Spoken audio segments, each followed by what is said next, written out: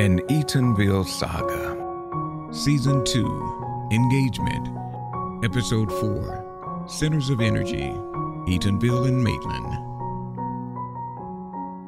On Monday evening, November 23rd, I had a conversation with my mother, Ella Augusta Johnson Dinkins. She knew firsthand the commission in Maitland because she and her neighbor, Christine Barker, routinely attended the Maitland City Council meetings. And so what Mama told me was, you need to get in contact with Bill Donegan. I think that he'll be receptive to hearing from you.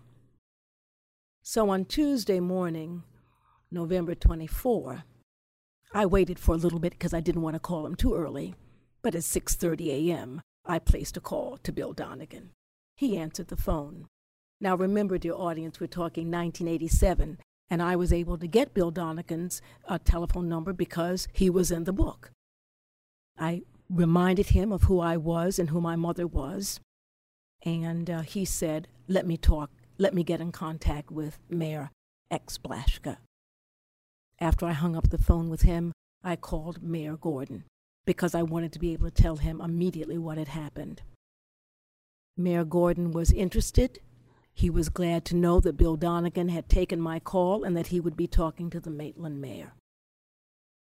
Mayor Gordon was really in a kind of ticklish situation because he needed to represent the town of Eatonville and its opposition to Orange County, while at the same time he was involved in beginning discussions with some interlocal agreements between the town of Eatonville and Orange County.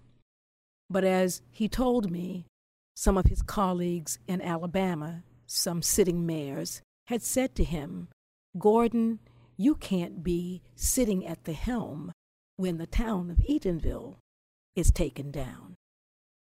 Shortly after that conversation, and here, dear audience, I want to say that I cannot remember exactly the chronology, but it was clear that a lot was happening at the same time. And I was invited to begin talking with some people in Maitland who were also busy on this issue. One of the centers of energy was the Church of the Good Shepherd.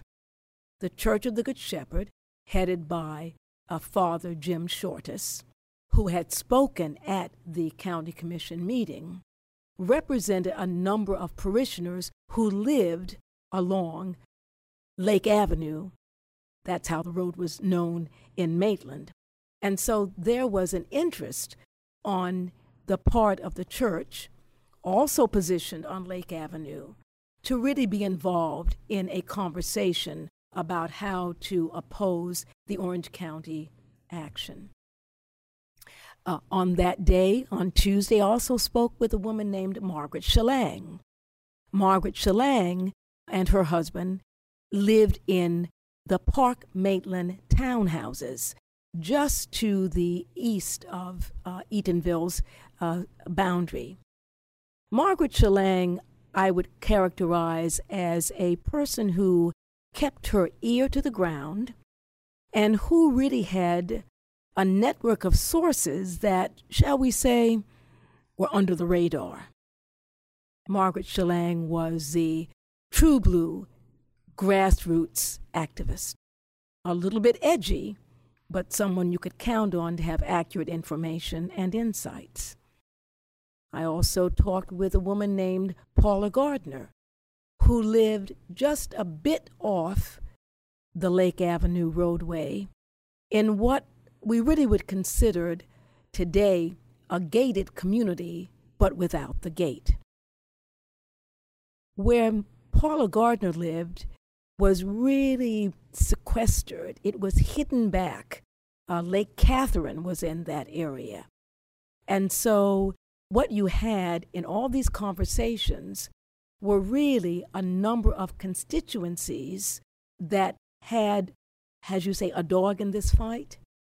And even though I had not had an opportunity to talk directly with the businesses that were at the area of the intersection of Lake Avenue and US 1792, Margaret Chalang let me know that we could count on them for support.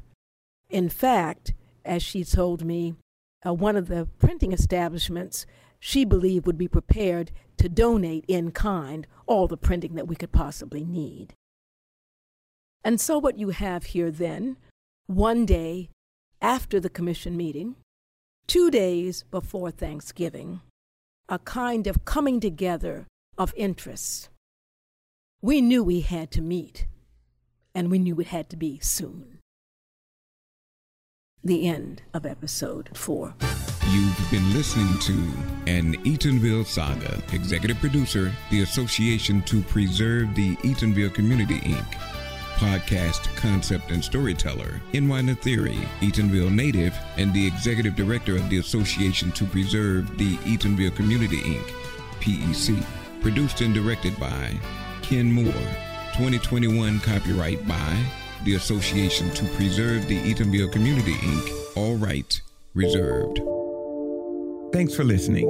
If you would like to support our podcast by giving, you can give to PEC at www.give2pec.org. That's www.give2pec.org.